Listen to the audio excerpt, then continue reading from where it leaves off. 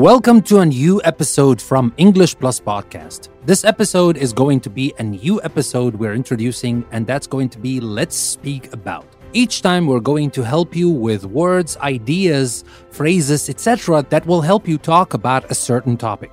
Today, let's speak about politics and public institutions. Now, you might want to talk about this, you might not, but at least you will learn what these things are when you hear people talk about them. But if you really want to talk about these things, there's a lot to learn in this episode. Now, before we start, let me remind you that you can find a lot of useful activities on our website, EnglishPlusPodcast.com. You can find the link in the description, take the link and learn a lot more on our website. And there's also the offering that we're starting from next week, and that is English Plus Premium. If you become English Plus Premium members, you will have access to our premium episodes, our premium courses, and our premium discussion forums. But there is something else on our website that I would like you all to consider, and that is Ask Me Anything. You will also find the link to that in the description of the episode. Ask Me Anything is a link where you can ask any question you want, and we are planning to include an episode very soon, and that is a Q&A episode based on the questions you send us. Send us the question, we'll answer you as fast as we can, and we will tell you if we're going to include the question in one of the episodes and when to expect this episode to be live. Now, with that being said, let's move back to our episode. Let's speak about politics and public institutions. Now, the first thing you might want to use or you might want to talk about is the types of government. What types of government are usually out there? If you want to talk about types of government, you might want to talk about a republic, a state governed by representatives and usually a president, like the USA, like France, that is a republic. Or you may talk about a monarchy, a state ruled by a king or queen, like Sweden, or a federation, a union of political units or provinces under a central government. That's also like the USA because, we have the federal government and we have the state governments. So that is also a federation. It's a republic and a federation.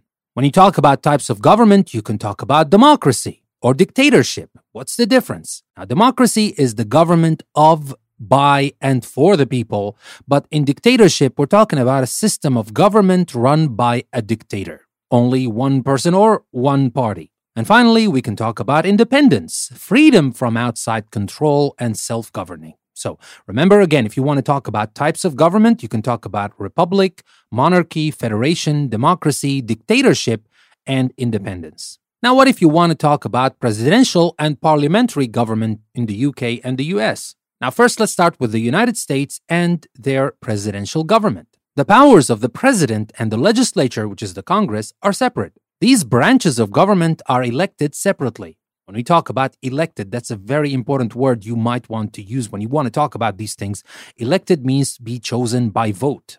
The president is elected for a 4-year term and can appoint or nominate high officials in government, including cabinet members and federal judges. So here the president can appoint, can decide who to give a position of authority to. The president leaves a major party, usually but not always the majority party in Congress. When we talk about the majority party, we're talking about a political party which won the most votes.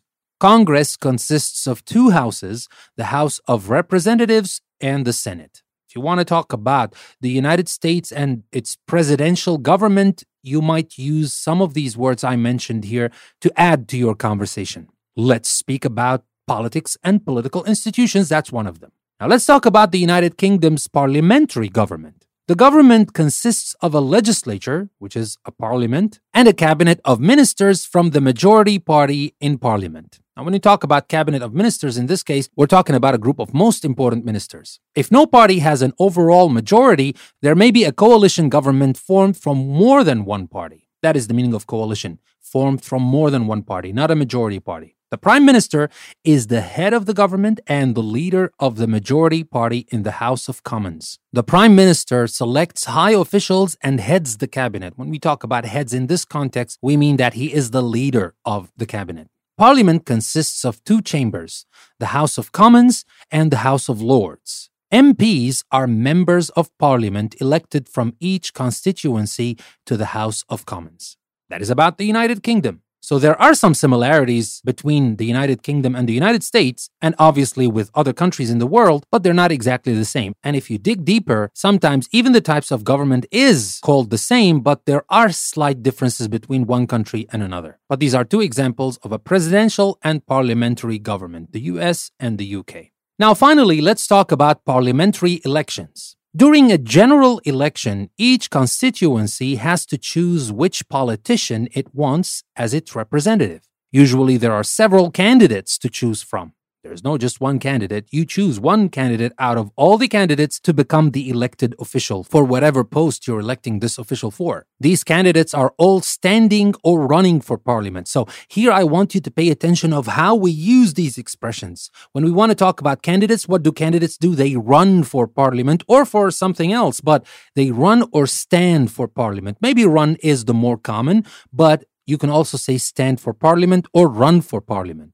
They present the policies, and that is their party's plans. On polling day, every adult goes to the polling station and casts a vote. That's the polling day, the election day. On polling day or election day, every adult goes to the polling station and casts a vote by marking a cross on their ballot paper. The ballot paper is this paper where you get to choose and you put it in the ballot box. The candidate who gets the majority of votes wins the seat. If the vote is very close, the constituency may be referred to as a marginal seat. Now, with that being said, these are the topics that I wanted to help you with today. But before I leave you, let me talk about a couple of words that we can use as verbs, nouns, and abstract nouns, just for you to know how we use these words. Now, the first word is rule. Now, we say rule as a verb. If we want to talk about the person and the noun, obviously, we say ruler. And the abstract noun of the verb rule is rule, the same. What about govern? Govern is a verb. If we want to talk about the person, we say governor with OR at the end, not ER, governor. And the abstract noun is government.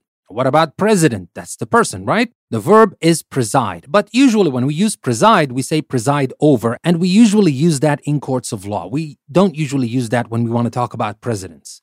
But president comes from preside. And as I said, preside over. And the abstract noun from preside and president is presidency. We also have represent. Represent is a verb, representative is the person, and representation is the abstract noun. And finally, we have elect, that is the verb. We have the elector with OR, again, not ER, or we have the electorate. And the electorate is different from the elector. The electorate is a group of people, not only one person. And the abstract noun is obviously the election. Now, that being said, I will have to remind you again, go to our website, EnglishPlusPodcast.com. You will find a lot of useful things there. And don't forget to consider becoming premium members of English Plus, because that will give you access to a lot of interesting things, from premium episodes to premium courses, premium forums, and more. With that being said, this is your host, Danny. I would like to thank you very much for listening to another episode from English Plus. I will see you next time.